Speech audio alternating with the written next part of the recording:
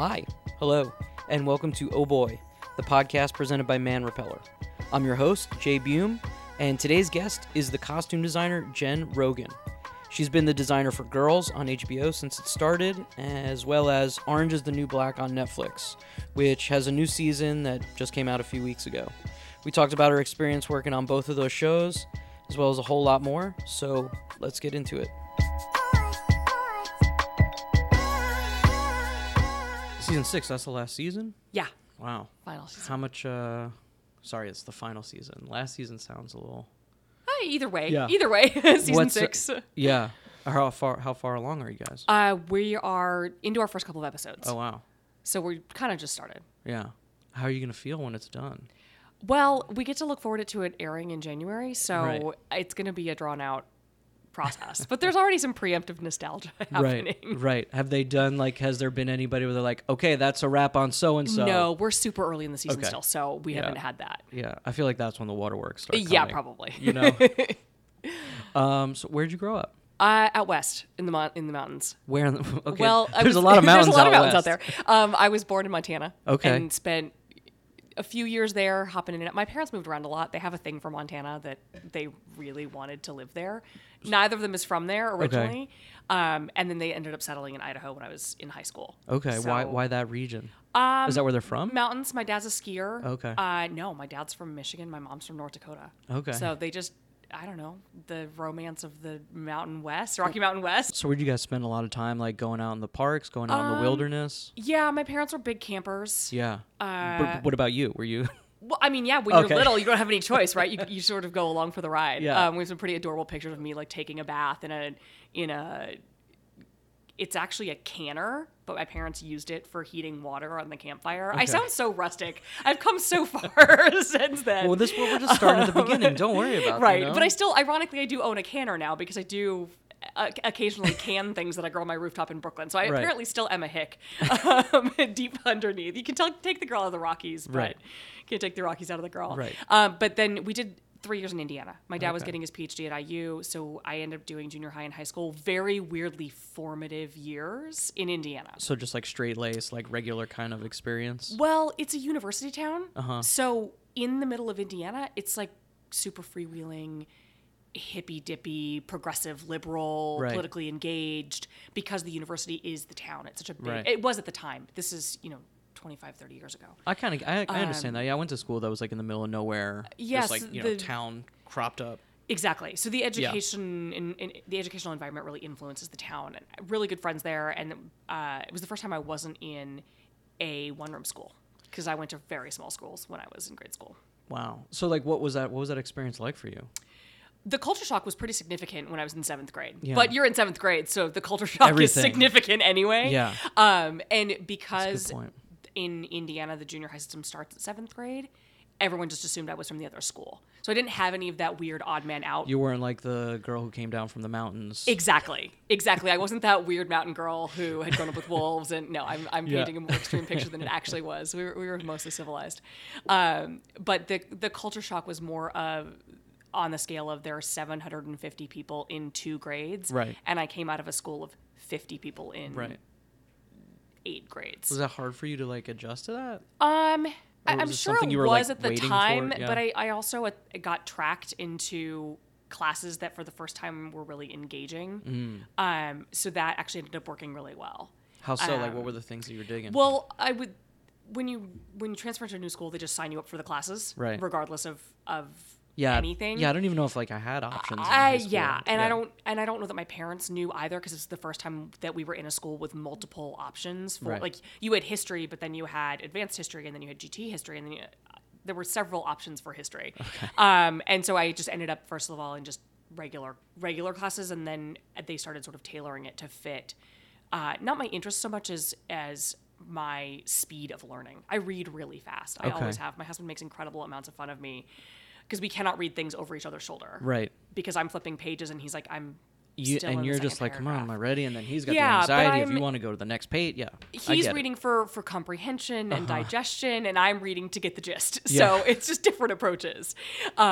So they started tailoring my class schedule to that, and then I actually found a community of nerds and weirdos like me, and so it was great. Well, yeah, like, I mean, what were the things that you were into at that time? Believe it or not, I've always been really into science and math. Yeah. And so I was in, advanced history, which is crazy because I had a history teacher. She was U.S. history, but she would do these kooky things like bring in potluck meals on Fridays. And so she had like 100-year-old eggs and fiddlehead ferns. I was in 7th grade in Indiana, and I'd never seen any of this stuff before, and I thought it was so cool. And you were like into it? Like it was Yeah, it was amazing. yeah. I've always loved fiddlehead ferns since then. They're an edible thing. Yeah. They're amazing. No, they're the little, like, they're little compact yes. swirls, Yeah. and these were pickled. So Oh, okay. Well, yeah, sort I of can, I mind can, blowing. yeah, I can mess with anything that's Yeah, pickled, it was mind blowing. Same thing with like 100-year eggs, right? Like they're pickled, right?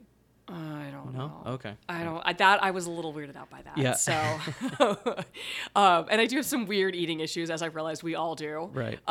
So the fiddlehead ferns were right up my alley, but the pickled eggs were not my jam. Yeah, I love pickled things. I can't get into pickled eggs. I like some pickled things. Yeah. We pickle our own jalapenos, Mm-hmm. which I'm learning to love, and I love dill pickles, but I do not like New York style half sour pickles. Oh no, see, I don't mess with the half sours. I go full sour. I don't like New York pickles At all. I guess that makes me a jerk.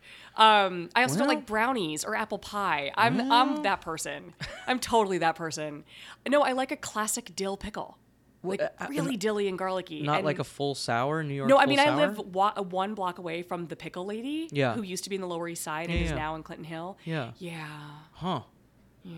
I don't like deli pickles. I like that sour thing it's neither here nor there for me. You just need. I need a commitment. Oh, wow. I need one direction or the other. This isn't going to be turned into a podcast about interviewing, About pickle. arguing about pickles, pickle It's preferences, possible. but Okay. I get it. I appreciate why they exist in the world. I disagree. Okay. Agree That's to allowed. disagree. Agree. Okay. Okay, so you're into math and science. Yeah, I was at the time. And where did that come from? Well, my parents are your both parent- educators. Oh, okay. My dad's whole family is construction engineering. My dad's a teacher, now a professor. My mom taught math for a while. Now she's a nurse practitioner. Was it a thing that they were like, you got to get into this? No, or it was not just like, necessarily. But I sort of grew up with, to get a good job, to be employed, you should probably study things that will help you Right. later in life. Right. Which math and science were definitely those things. That's true. But I always took advantage of my English class to do craft projects. Mm-hmm. So I should have known that something was up. like when craft projects in English, it's like instead of doing a book report, you could like I make would- something about it or Yeah, something. like I would make a chariot. Yeah. No, I get that because Yeah, I was like, or a doll dress. I was like, could I make a video instead of writing an essay? And they were like, yeah, that's cool. Yeah, Because that's like the cool. teacher's like, I don't want to read like 30 essays. Like, Totally. give me something different to chew on. That yeah. You know? So anytime I could do something like for history class, if we could, like, I would bake a cake in the shape of my state. If that was the option, if there was Yeah. a hands-on creative DIY make it yourself thing, Yeah. that was the angle I always wanted to take, which you can't do with lab experiments. No. That doesn't really fly. No, it doesn't. You kind of So- got to stick to the script on that. But- Not a lot of improv in science. Yeah. If I would have had this conversation 20 years ago, I could have saved myself a quarter-life crisis. Because do it you really mean? is revealing to me that I really need the organized, methodical things in my life. I'm Right. super organized and very type A at work, which a lot of people are really surprised to hear. But I also need that. But in this arena, I can blow it up. Right. I can do something weird. I can make it myself. I can, I need that balance. Right. I need the super organized in order to have the creative freedom. That makes sense. I mean, and especially too, like, if you're working on a project where there's like, 20 principles or something like that, like where it's just like, you need to know like what they're wearing at every day, I like did a at every pilot turn. with 64 principles Oh a my month ago. God. And let me tell you, that Excel spreadsheet was my lifesaver because I didn't know, I couldn't keep all of that It's like- information in my head. Nobody could. Right. I mean, but like, I mean, I'm pretty good. But Yeah. Yeah. So yeah, I need Damn. that foundation. I need that organizational foundation. So then the you can science jump and off of math it. Yeah, with yeah. the doing baking cakes for history. that makes sense. It's like, I think you can't really make, the people that make the best abstract art are the people that have like mastered the craft. You know what I mean? Like, Yeah, you got to know need the rules have to like break the rules. Exactly. Yeah, that was my first semester art teacher at Yale saying, You gotta learn all the rules first, and then you can start breaking. Okay, wait. Before we go there, wait. So what were the kind of like things you were doing in high school besides, you know? It was sort of the full roster of GT classes. If it was gifted and talented, I signed up for it. Yeah. And I ended up transferring high schools between freshman and sophomore year, which was fine because, again, the school that I went into started at sophomore year, so everyone just assumed I came from the other junior high. So beyond the complete social awkwardness of just being a nerd, Yeah. which I am, it's fine. It's cool. I've come to own that now. Yeah. It was all about I was one of those type A overachiever students. It was all about the grades and the activities and all that stuff. And then I took theater classes to be my blow-off class. Right. And of course would then spend the entire theater class in the library researching stage makeup or, 1940s costume or... Where do you think that came from? I have no idea. Are either your folks like that? Do you have brothers and sisters? I would say that my dad is a bit of a performer in that he is a teacher. Yeah. But he understands the communication elements of being a teacher. It's not just the imparting information part. He understands that he needs to read his audience as well.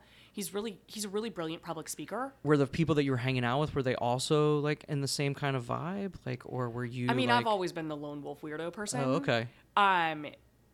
In that, like in the theater crowd, I was the straight-laced one. Right. And in the GT crowd, I was the weird theater kid. Right. So I've always been the not quite fully integrated member of whatever group that I'm in. Completely understand that. So...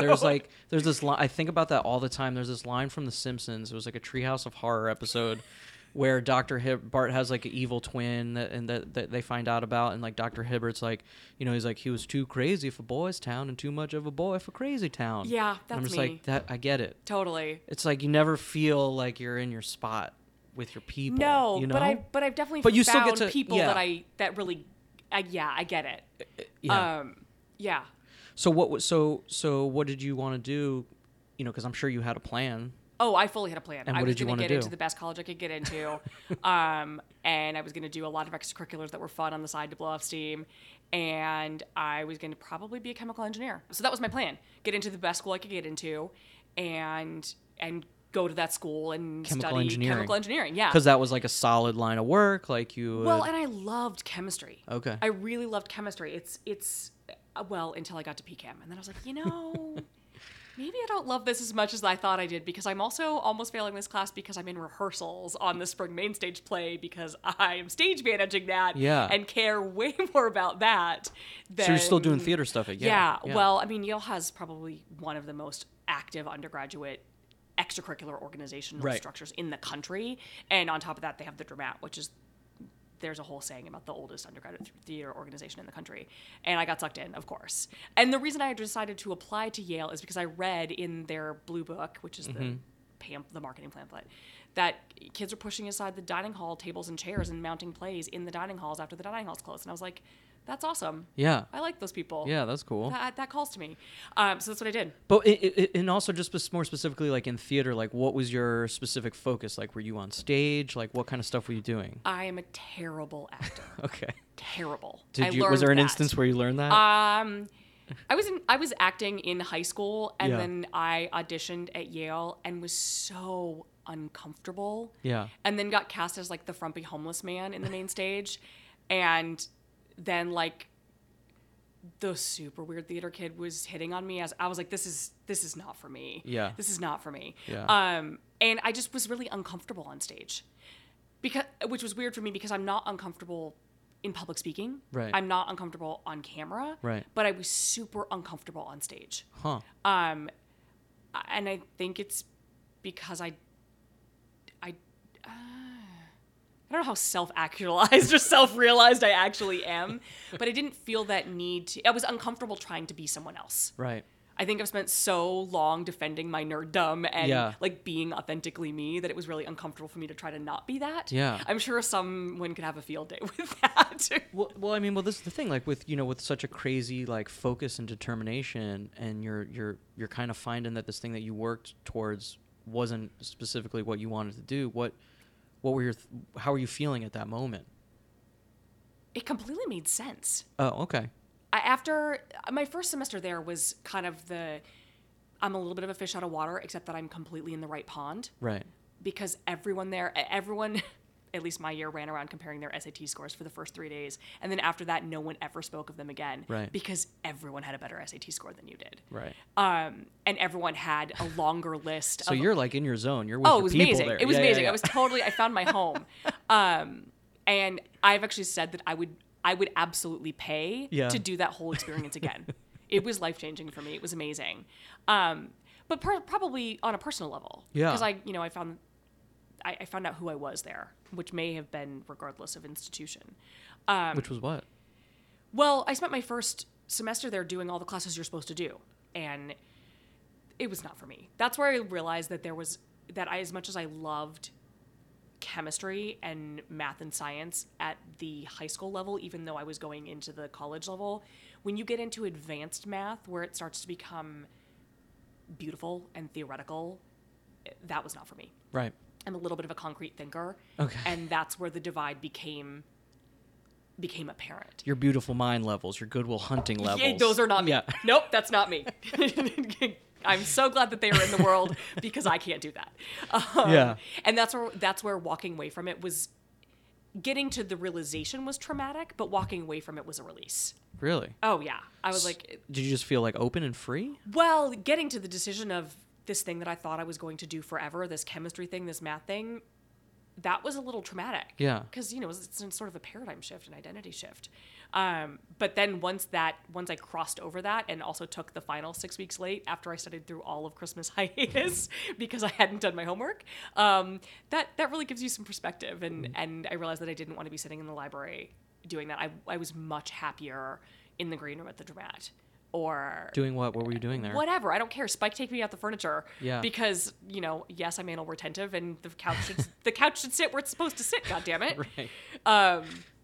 And I was much happier being in rehearsals from 6 p.m. to 10 p.m. every day and then cramming in stuff. And I was taking art classes the whole time, so I ended up switching my major to to psychology, actually. Yeah. And then adding art the end of my sophomore year. What was it about doing the art classes that got you excited? I was making stuff. Yeah. I was making stuff all the time. Had you not really made stuff before that? I grew up making stuff. Yeah. My dad comes out of a construction background. My mom is a big DIYer. Mm-hmm. Everyone in my family does, well, not my siblings, but my parents' level, a lot of them knit or sew or build things. And so it was just very natural. Like I remember sitting on the floor of my parents' kitchen when we moved into that new house in Boise with a crowbar between my legs ripping up the tiles. Yeah. And it was awesome. Yeah. Because you can get out so much frustration when you're doing that. Yeah. The reinstall was not my thing, but Yeah. I sort of grew up with, there were always projects. My dad had a shop. We didn't have a garage. There was a shop. Oh, cool. Where his table saw and his bandsaw and all the sanders and all the tools, like that, we never had a garage. We always had a shop. That's cool. And so it was just sort of second nature for me. And I ended up falling into the costume shop at Yale because I could sew. And it wasn't until I got there that I realized that not everyone grew up with sewing as part of their skill set. Right. And it's something you found that you enjoyed, like. Yeah, I do enjoy sewing. I don't do it. It's not my primary focus, but I do like knowing that I can sit down and make something if I want to. So that's probably the zone where you first kind of realized that working in the costume department was like where you wanted to be. And that was probably my junior year because it was kind of that.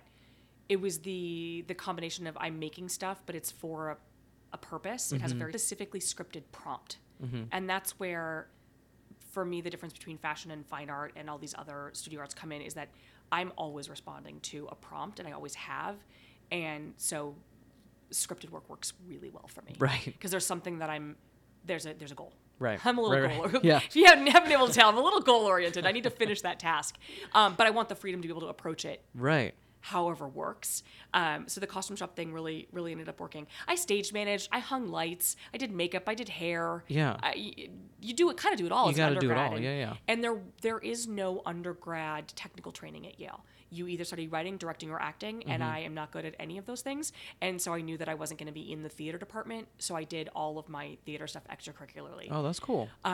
Which was awesome. I tried to get into the MFA costume shop, but they were like, no. Why? I think, I don't know. Yeah. I don't know. I think that there wasn't a precedent for undergrads in the costume shop. which I understand. It's a very Oh, small you were trying program. to get in there as I was trying to okay. take MFA courses as an undergrad, and they were kind of like, you have an art department. Yeah. Finish your art degree. And I was basically trying to get costume classes to count towards my art degree. Turns out I could have done sculpture, and I could have made all the dresses I wanted, and it would have been fine. But Right. whatever. But so Hindsight. when you're getting towards the end of school, what's in your mind? Like, where's Oh, Where get do a you job wanna in a go? big company. Oh yeah, fully. They're like that theater thing was not going to pay the rent. I had no idea. get a job at a big company doing what? Like, Well, I also love fashion. yeah. And Where does that come from? Do you think? no idea. Yeah. Because I am definitely the black sheep in the fashion sector in my family. If I don't show up home and someone doesn't say at least one thing that I'm wearing is ugly, I have not done it right. Right. Usually it's like, man, those sunglasses are ugly. I'm like, Thank you. Yeah. Thank you. I don't know. My mom made clothes, but we have very different taste levels. Yeah. My grandmother on my dad's side has always been sort of very chic and very on point. She's the one that instilled in me that I will never be able to travel in sweatpants. I just can't. She I won't let you cannot fly in do it. sweatpants. Well, she never did. She's like, we used to dress for flying Yeah, back yeah. in the day, and that just stuck with me. Yeah. We also do like smoke in airplanes too. We used to do a lot of things we don't do anymore, but Yeah. somehow the fashion thing stuck with me. Look, it's a. We also used to send mail through a thing called the mailed postal Look, service. I still send mail. I love a good postcard. Yeah, You know? yeah. It is kind of nice to get something that is deeply personal to Yes. you in the mail. Yeah. Because I just get a lot of catalogs these days, Right.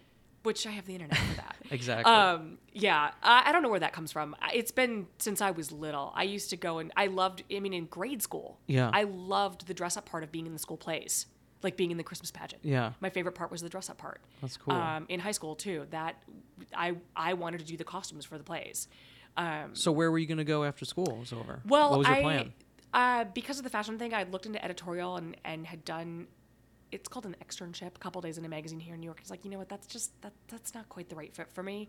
And then I had looked at corporate retail, Okay. and I ended up going into corporate retail at Saks Fifth Avenue here in the city. I knew I wanted to move to New York. So that means what? So like what is that? I was in the exactly buying offices. Yeah. So it's actually a ton of math, Yeah. which was great. Yeah. Very organized, which was also great. And Yeah. next to fashion, which was great. So Right. it kind of was the dream job starting out because I didn't know how to make a job in theater work for me. I didn't know what that career path was. But it was definitely theater that you wanted to work in. There was no like production, like film, Theater, TV. production, Okay. costumes. I Yeah. just wanted to be in costumes. Yeah. And I just didn't know enough about the industry in New York to know how to get in. And I didn't have Right. contacts in that industry Right. either because I didn't have costume professors. I didn't have I totally get it. Like, you did know, you do like yeah? I didn't have those connections where I work with people who did study costume design and their professors had worked with somebody who worked on Broadway or their professors Right. had worked with someone who's now working on a TV show here in New York. And so you get I just didn't have that. Totally understand or I that. didn't know that I had that through the Yale network, Right. one of the two.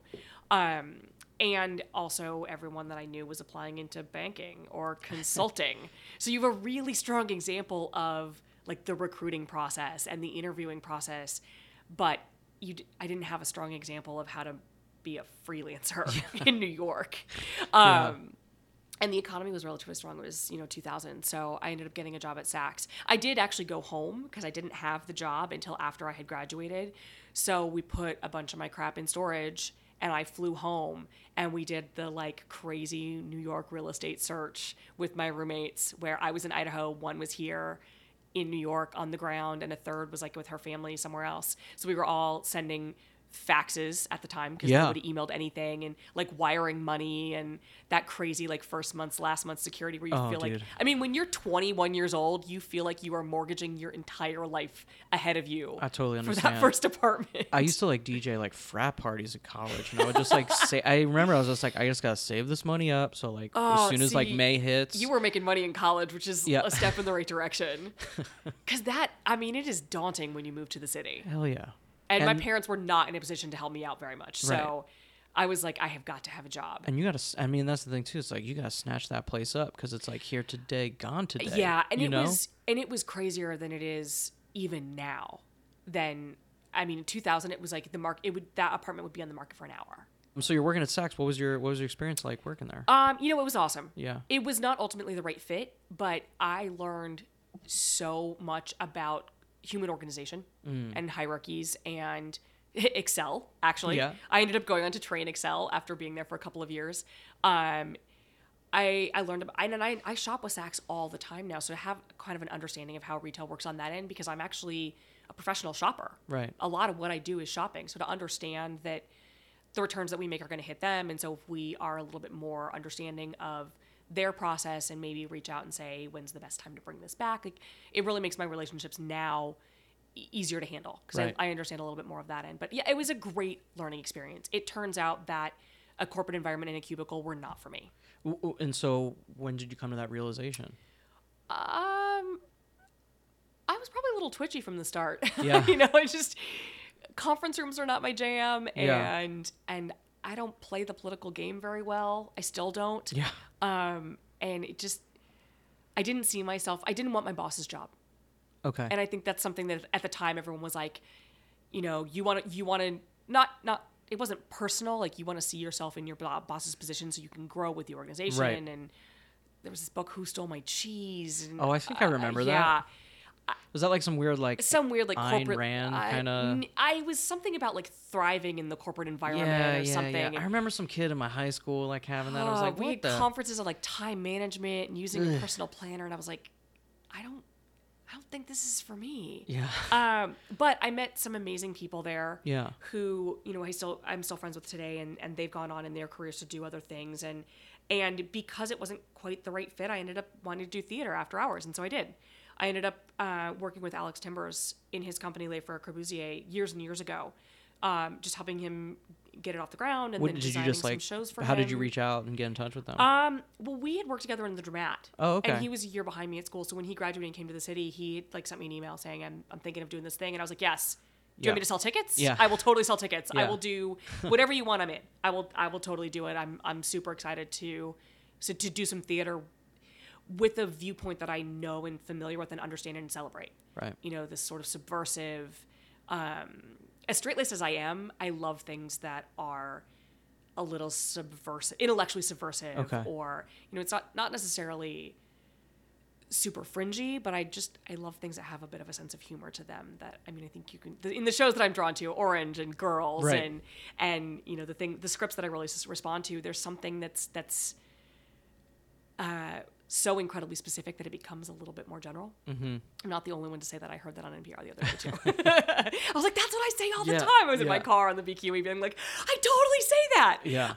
But I like things that are a little wacky and not conservative, and that are willing to push the envelope a little bit. That's cool. And that's kind of what Alex's work was and is. And so I was like, anything you want me to do, I'm totally in. I started producing, and then ended up sort of segueing into assisting one of his costume designers, and then designing a couple of shows before I upended my whole life. Yeah, what was that moment like for you? I while working with one of his designers, actually, she had said that she'd gone to Parsons for their AAS program, so I was like, I can do that. I get it. So I had this moment where I was sitting in her apartment sewing a tie and just listening to her. We were just chatting, and she's like, yeah, I did the AAS program at Parsons just to really get some intensive construction experience. She'd also gone to Yale and kind of had the same thoughts. What is the AS program? What does that stand It's an for? associate's degree. Okay. It's a lot of career changers. It's a lot of people who either have a degree in some sort of retail and want to be in design, and it's a focus on design, merchandising, drawing, and construction. Gotcha. And I knew how to sew, but I wanted a piece of paper, kind of a receipt that said I knew how to do what I knew how to do. So I did. I quit my job at Saks, and I applied to Parsons first and got in, and then quit my job at Saks and went back to school full time. And as that was all happening, I was designing a show for Les Frères, and a roommate of mine who was in film said, hey, there's this director guy who's looking for an assistant. He directed Secretary. You have to call him back. And I was like, oh, okay. Yeah. So I watched Secretary, and I was like, I love this movie. Yeah. This is totally up my alley in terms of subversive and quirky, and yet really well done. So I ended up assisting his name, director Steve Steinberg. He's totally cool and interesting and off the wall. So you're doing that while you were in school? While I was in school. Oh, cool. So it totally timed out that I was in school, and he didn't need someone full time. So I ended up doing things like lots of photocopies and getting him lunch. And then a year later, I realized that I was photocopying his image deck for the movie that he went on to do. And then when that movie actually ended up going about a year and a half later, I was a PA on that job. It was my first production job. So it was sort of an upend and a complete segue. And how was that? It was awesome. Yeah. Did you like being on set? Yes and no. I wasn't actually on set that much. Okay. And I am not usually on set all that much. I love being on set for very short intervals. Yeah. And otherwise, it drives me nuts because if I'm on set, I can't do all the other things that my job requires. Right. And so I'm very fortunate that I'm on jobs that has a team that takes care of things on set for me, because it's so critical that there is someone on set with the clothes and with the actors and all that stuff, as well, you know. Yeah. I was a PA in the costume shop. Yeah. And what I didn't realize at the time is that I was the director's assistant, and the director was like, "Oh, you should go work in costumes," which makes you a must hire, which people hate. Oh, I know.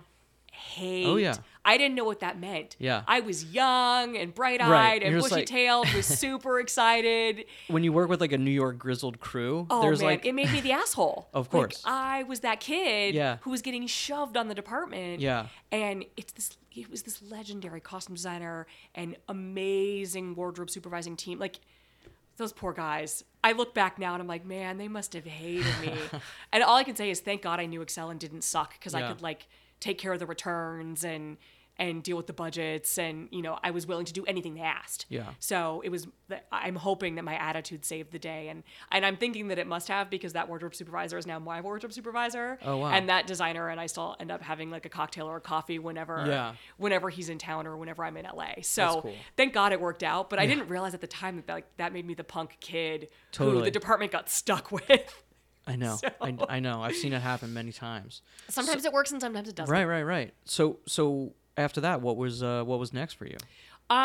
Getting a job. Yeah. Keeping on. I loved it. I was Just like in. swinging from vine to vine. Totally. I was all in. And I think something because I get emails and stuff that people are like, I really want to be in this business.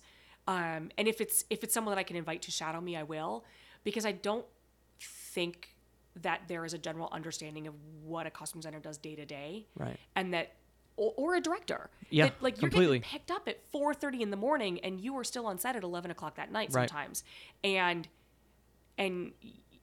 like, I'm not out shopping and you're not always working with like the most favorable conditions or sympathetic crew, Right. or, you know what I mean? I know. And that's not to say that what I do sucks or is hard. Like, I was actually yesterday, I was like, I can't believe I get paid to do this. Yeah, This I is know. so much fun. I love this. No, I know. It's like a blessing whenever like a project gets the go. Yeah. No matter what it totally. is, like every time I'm like, This is awesome. I'm just fighting to do what I do. Yeah. You know what I mean? Yeah. But there is that challenge side. Yeah. Which is the hours are crazy long, and from my perspective, it's never my project or my money. Right. I'm always working in support of a director or a script or a writer or a team. And so I'm not just pulling awesome clothes that I love. Right. Because that's actually, oftentimes the gross pajamas are actually the better choice Yeah. for the scene or the character or the costume. So that I was all in. Those hours were crazy. It wasn't an indie film, but it was like a tier one. Right. So it was majors. So it was a union job, but it wasn't super funded. Right. But it was Nicole Kidman and Robbie Downey Jr. So it had this like this glam aura about it. There was a lot of interesting things that, looking back, I probably could have learned even more than I did. That's cool. Had I been more aware of what it was, but I was learning so much about just the world of production that it's kind of, it's like a moving freight train, and you're either on it or you're not. Right. And I was on it. So I just had to keep finding jobs, and I got to be buddies with the art department PA, and he recommended me for another film that was looking for Oh, cool. a PA to just schedule fittings, and I was like, great, I'll do that. And then I hooked up with the wardrobe supervisor who kept hiring. So it's just, it's that networking thing that you kind of got to do. Oh, I get it. So was that the time period? Because I remember like after 9/11 when a lot of productions kind of left New York, and like there wasn't a lot of production so much happening here. Or was this when it had started coming back? I probably got into production around 2004. Okay. So I've been doing 12-ish years ago, and had a good long run, and started kind of in film, actually. Because it seems like the balance has swung from film to television in New York in the last about 6 to 8 years. There were tons of films that came in every summer, blockbustery, huge, and now it seems like there's a couple films that come in, but there's something like 20 television shows, or maybe even more. I'm pulling that number out of thin air. I No, might it's be definitely like misquoting. Television City. But yeah, there's a lot of series that are running in the city. which is great. It makes for year-round work, which is awesome because the film production schedule was a little bit more seasonal. And at the time I started in film, so I was doing a lot of just sort of hopping movie to movie. And then when I got into the union, I was on a film and had just gotten in and then was like, oh shit, what's my next job? Right. So you pay all this money, All that money to get without into a union. guarantee Yeah. of work, because it's not a typical union hall where you call and you put your name on the list. Like, Right. the creative unions are much more about the team that you work with and kind of finding your own work. And make sure you're treated right on set. And the working Yeah, exactly. It's conditions. about Yeah. hours and rates yeah. and stuff like that. And so I didn't have a job. I got into the union, but I didn't have a job right after that. So it was, I took a sort of New York unit of a film that was going to Bulgaria with a supervisor that I knew. And then that supervisor was going on to a TV show. Oh, wow. So I ended up just flipping over into TV Yeah. through no other, just through circumstances. So you were just kind of working your way up through the ranks of like the costume department? Yeah, totally. And you were like loving every part of it? Yeah, I did. I was a PA. Yeah. Mm-hmm. I learned to drive like a taxi driver. I still do. I still drive myself in the city, which a lot of costume designers have drivers because they either back in the day they used to come in from LA and didn't want to drive in New York or whatever. And I'm like, nope, I want to be behind the wheel. It's the best way. Yeah. My first production job, I drove the camera truck. And once you which was like a learn to 25-foot drive- cube yeah. truck, and I'm just like, Yep. I know know how the to streets. I know the streets. Yep, you know the back ways. So, and we drive a lot because Orange shoots up in Rockland County a lot. Girl Yeah. shoots on location a lot. So I end up doing a lot of driving, and I'm more comfortable behind the wheel, weirdly enough. And then I was a coordinator, which is kind of the center of the wheel of the costume department. You're at the desk in the office, but everything comes through you: receipts and fitting schedules and things that are the clothes that are going to set, and kind of you're the center of the universe. In your there. goal-oriented mind, though, were you were going for like costume designer, like head of the department? That's what you wanted to do, or were you just like kind of just feeling your way I was through it? content to be in the costume shop. Yeah. I didn't care. I wanted to be in the shop somehow.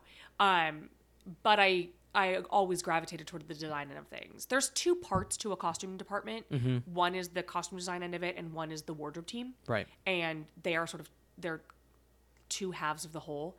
And I had signed up to be in the wardrobe union as well, to be on set. And I didn't pursue it. It wasn't the right thing for me. And I ended up getting into the design union, and that was a much better fit than being on set. I do enjoy being on set, but I don't want to be on set all day, every day. What was your experience working like on Bored to Death? I loved that show. Yeah. I loved that show. It was great. I was assisting over there, so I learned a lot from watching that process unfold for a half-hour comedy. I had worked with that designer, Dan Lawson, who's amazing. That was my second show with him, I think. I ended up working for him for about 5 years. Oh, wow. And I just adore him, and he's still a really good friend of mine. And it was a lot of watching him handle that, because we'd come off of this massive 1-hour drama that was about a fictional kingdom. So it was tons of uniform creation and a royal family and Right. warring armies and a whole thing. And so watching this sort of light-hearted, light on its feet, vintage-inspired show was really fun. And it was really fun to be a part of that shopping. And then as it progressed, we sort of grew together, and Dan relied a little bit more on my shopping and a little bit more on my being on set to cover the design, so he could, keep going with the fittings, and it was a really great experience. And hanging out with Ted Danson and Jason Schwartzman and Zach Galifianakis is a dream. Yeah. Those guys are hilarious. Yeah, the best. Yeah. Like in all different ways too. Yeah, It's like totally. 3 different styles of comedy. And I don't think anybody expected Ted to fit in like one of the guys. Yeah. And he totally did. Oh, yeah. And it was just, the chemistry was amazing. That's so cool. It was amazing. And I did end up actually not going back for the last season. We were flipping between Bored to Death and The Good Wife, and I was assisting Dan on Good Wife as well. And then for their season 4, I had actually gotten the job to design season 1 of Girls. Yeah, so how did that all come about? The UPM, at the time UPM, one of the producers on The Good Wife had mentored under one of the executive producers on Girls.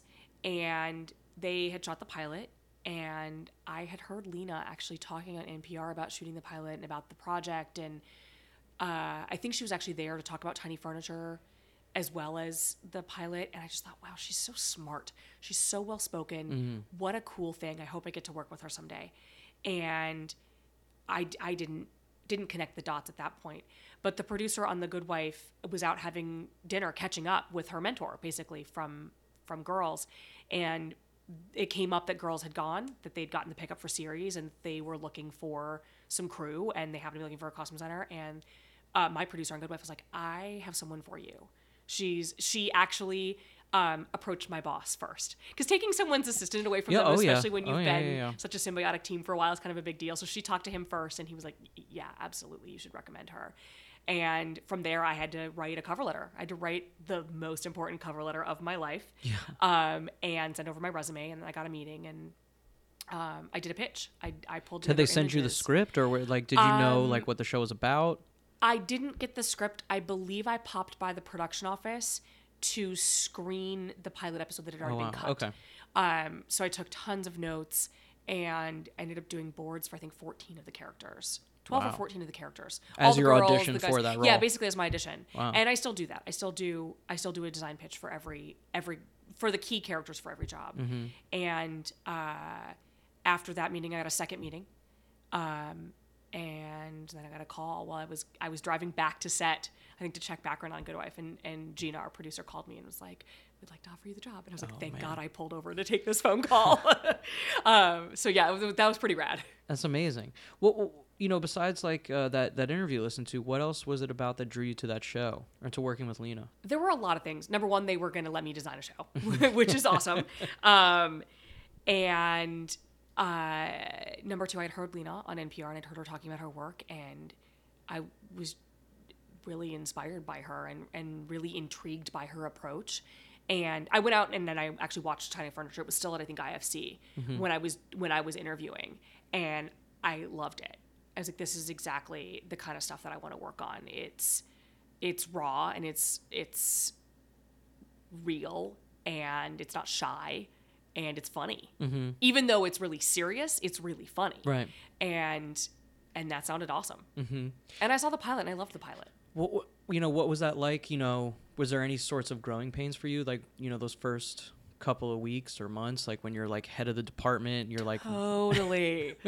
I went in knowing that I was a first-time designer. Yeah. And while I was not a first-time costume department member, that it was important that I bring my A game, and I made sure to crew up and staff my department with people who had more experience than I did, so that I wasn't afraid to ask the questions. It is why I hired the first wardrobe supervisor I'd ever worked for. You know, she's one of the best in the business, and I was like, I need her. I need you. I need her. You know, I hired an assistant who had experience. I hired as many people as I could to back me up. And I spent, you know, a lot of time making sure all the bases were covered and all the shopping was perfect and all the accessories were there. And, you know, now we're pretty relaxed and groovy about it because we know what we're doing, but I really did want to, and making sure I hit my budgets. Right. And making sure that Lena had options to choose from, or Lena and her writer for the episode had options to choose from. So yeah, I was 1,000% there all the time. That's and not cool. to say that I'm not that now, but I know a little bit more about what things are going to go to camera and what things just don't matter. Right. I mean, you guys have been doing it for what, like 6 years now? 6 years, yeah. And I've done, you know, Orange for 4 years, and, you know, this is my 12th year in the business, so it's not, I know a little bit more about things to back off on, or things where the energy isn't going to merit you a result that's going to help you. Right. Yeah. What was it like when that show started taking off? Like, when did you know that like things were starting to get crazy? We didn't know until we went back in for season 2. Yeah. We had shot all of season 1 during the summer, and it didn't air until April. Right. And so I was already quietly back at my desk for season 2 when season 1 started airing. And I just remember that everyone was talking about how many Twitter followers Lena was accumulating. And they were jumping by the tens of thousands. Yeah. And she did like an AMA on Reddit that like her Twitter feed blew up. And it was the first time that I'd ever heard anyone talking about social media numbers in relationship to a project that I was on. That's interesting. Where that's how people were talking about the show. Did you feel any burden or pressure since you knew that there were more eyeballs on what you were doing? Yes and no. No, in that we were already prepping season 2. And so we had already dialed in the inspiration. We'd already set the shopping in motion. We'd already done some fittings. And from that point forward, I just tried to make sure that the choices were true for character, right, and true for story, right. And I still do that. I try not to pick things because I think people are going to love them. Well, right, but or I mean, because I love them. I could imagine it's kind of hard sometimes, like working in a way where, you know, that show, I think more than many other shows, like just gets scrutinized to like the nth degree, like every little detail, you know? I think a lot of television gets scrutinized to the nth degree now with Well, yeah, like on demand and with binge watching, and you know, people sit down and watch everything all at once, and so you can see character arcs over episodes. it's a show though. I feel like everybody thinks everybody has an opinion. Well, yeah, because everyone was 25 once. Yeah. Same thing like dressing a character in jeans and a t-shirt. Yeah. Everyone is an expert on jeans and a t-shirt. Those are actually the characters I hate dressing. What's your favorite thing that's come from working on that show? I mean, all of it. I have grown up personally so much as a part of the experience. I have so much gratitude to Lena and Jenny and Eileen and Gina, our producing team over there, for giving me the shot and for being super supportive and trusting and kind of letting Lena and me go and do what we're doing. Right. You know, Lena gives me inspiration images, Jenny gives me inspiration images, and we take off and do it and send photos, and everyone's really chill about just letting us sort of do our thing. And there's been so many positive things that have come out of that show. Yeah. I was a bit surprised season 2 when people wanted to talk about the clothes. I was like, they're all from the thrift store, guys. Yeah. But they were real and they resonated. Right. And that was incredibly gratifying. And then all of a sudden they're on the cover of the style section of the New York Times. And it's like, whoa. That's cool. This is a thing. Yeah. I had no idea. How did Orange is the New Black come about? Was that something that just came up and you pitched on, or? One of the amazing things that happened to me as a result of Girls is I synced up with an agent who's awesome, and Orange had come across her desk, and she's really good at matching people in projects. That's cool. Really, really good. And so she called me and she said, so Genji Cohen, I was like, please get me a meeting. Yeah. She didn't even finish the statement. Yeah. I was like, she said Genji Cohen, we'd watched Weeds, and I was a big fan, and I was like, yes, please. Please. She's like, well, it's about a president. I was like, great. Yeah. Whatever it is. And I ended up having a Skype meeting with Genji, her team in LA, and the producers here in New York.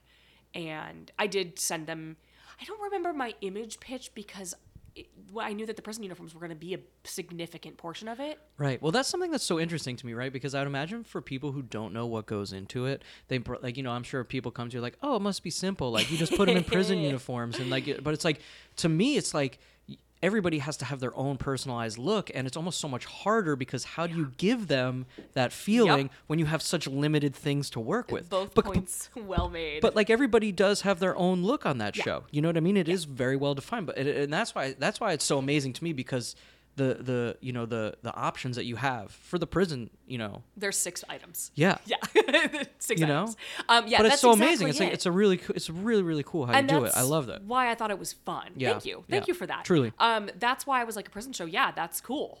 Yeah. We've got I think 80 principal inmate characters, which is a ton, and we spent a lot of time seasons 1 and 2. Most of them now. We got a lot of new inmates last season, but seasons 1 and 2 we would do fittings for inmate uniforms. Yeah. Because it was important that Piper looks like Piper. And she's very straightforward. There's no rolling of her cuffs. There's no rolling of her sleeves. Nothing gets tucked in. She wears the boots all the time.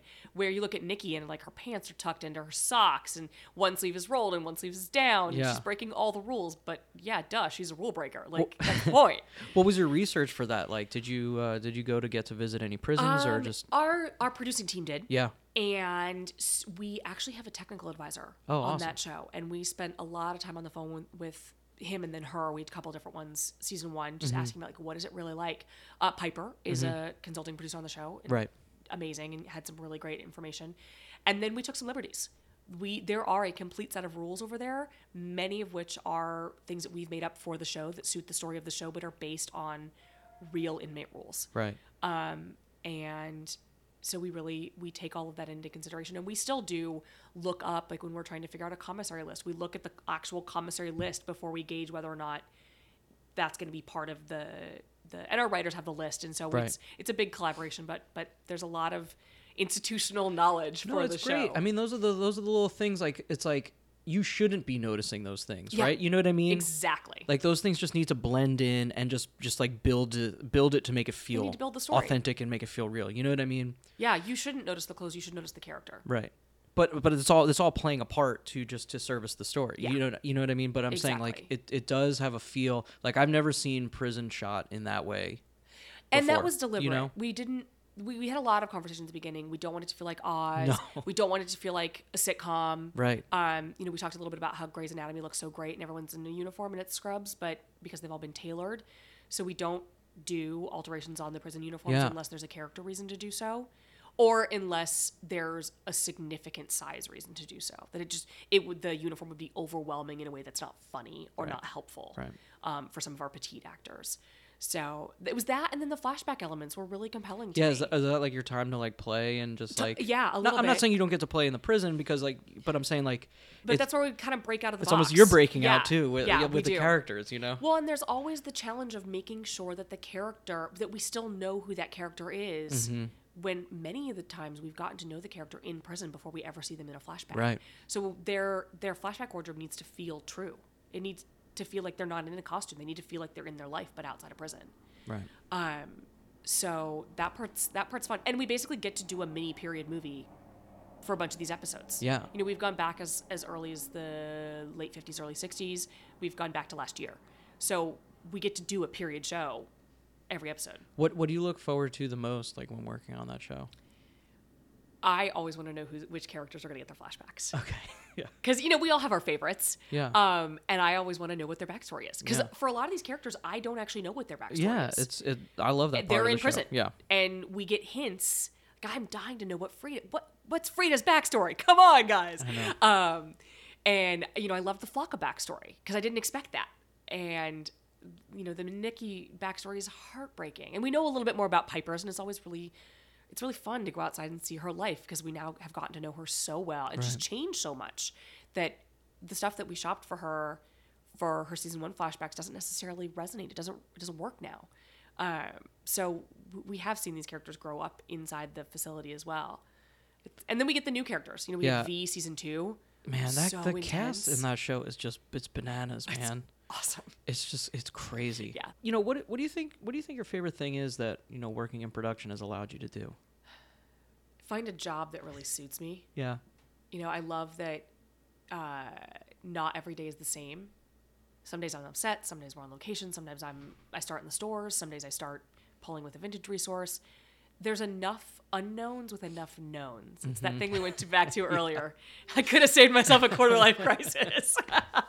You know, that balance really works for me. And it doesn't work for everybody. Sometimes I've had a couple people shout at me and they're like, oh, this is awful. How do you function at 5:30 in the morning on set?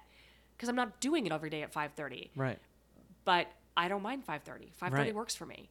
And I know that I have a task list set, and I know that production has a list of things that I'm going to need to meet. Right. And I'm free to make those work however I need to make them work. What are the things that you find frustrating? Some days you're just like, fuck, nothing is working. You know, whether it's logistics or whether it's difficult personalities at any level. Right. Sometimes you're like, man, why does this PA blow? Yeah. And I have such a soft spot for PAs. I was a PA. I get it. That job can be terrible and hard, and you're not getting paid a lot of money. But if you're a good PA, you learn everything there is to learn about production. And if you're a sucky PA, you just make everyone's life miserable. And as a PA, you are both the center of the department and not at all the center of the universe. And so sometimes when you, I don't know. We have fabulous PAs. I'm really, really lucky. And, you know, my department expects a lot of PAs. Yeah. And I don't know why I'm on the PA topic, because I actually generally love PAs. But sometimes it's just like, it can be someone. There's always it's like always, box truck day in the city, and you can't get to that resource, and you're an hour late to a meeting, which means you're going to be late to a fitting, and you can't find that one thing that was in the script, or you find the one thing in the script and it doesn't work. Right. It doesn't fit, or it doesn't suit the actor, or it doesn't suit there's a lot of things that can happen that make it really frustrating. And so in some cases it is a job like any other. Well, and then what do you find that inspires you to keep going forward? Like, what are the things that get you excited? Getting new scripts. Yeah. Getting new scripts, the prospect of a new job. That's why I do what I do. I like short-term projects. Yeah. The sort of 6 months to 9 months thing really works for me. I did a couple pilots just to remind myself how good I have it on Orange and Girls. Pilots are hard. They're just hard. Oh, yeah. You're trying to create a world. you're trying to figure out who's going to go on to be the voice in terms of the creative elements of the show. You're trying to You've also got to like the make something, budget, that like sells it. It's like a whole thing. Yeah. Like, how do you explain what the show's going to be in one episode? Yeah, and everyone has to contribute so that when if the show gets picked up, then you can justify. Right. Pilots are tough. I did one that was really hard, and I did one that was hard but good, and so it was a nice reminder that it's good to be home. How do you see that things are changing in your profession? We're a lot more digital than we were. Mm-hmm. I feel like we can accomplish a lot in a day. Yeah. That Do you guys still shoot Polaroids of all the outfits? Because No. I remember when I used No. like the first couple of movies I worked on, costume department for continuity, Nope. always Polaroids. I shoot on my iPhone. It syncs to my computer. By the time I'm out of the fitting, I Yeah. send photos out via email. I get a response in 35 seconds, and we move on. Yeah. Yeah, it's so fast. My team will send me pictures of things from the floor of a store or from a warehouse, be like, is this what you're looking for? And I can yes or no it rather than pull it all the way back to the shop, see it in Right. person and send it back. So it's good things. Some really good things, and some things where you're like, wow, we've just raised the bar. The expectations are so high that you can do things 24 hours a day, where there is a point at which the stores close. Yeah. That I physically cannot go and get that item of clothing that you've seen in a photo. You can't like hide in the fitting Yeah. room until the lights go off and then Yeah, you're on the inside. And just- exactly. And I can't do a fitting digitally. I need to Right. be there in the room with the clothes with the actor. So it's sort of this. It's great, but there are still some things that are analog that you got to do in person. What are your hopes for what you're gonna do next? Like, where do you want to go? Oh man, I'm gonna have a big opening in my calendar next year with Girls summing up. Yeah. This time around, so that's both exciting and sad and terrifying all at the same time. Exciting because I'm hoping there's something cool and great on the horizon to fill that gap. Sad because I love the show. Right. I really do love the show. I love our actors. I love our producers. We've all kind of grown up together over the last 6 years. I mean, that's the thing. You work such crazy and intense hours with yeah, people. we've spent You a just lot of get- time together. It just like forms these bonds. Yeah. Like these. Yeah. There's There's probably nothing going to be like some it. postpartum Completely. down the way. Totally I don't mean any disrespect to No. real postpartum, but No. that theater thing of like, the curtain goes down for the last time and you're like, man, we did this thing. Yeah. And it was kind of epic and kind of amazing and changed my life. Yeah. I don't know if it changed somebody else's life, but I hope so. And now it's done.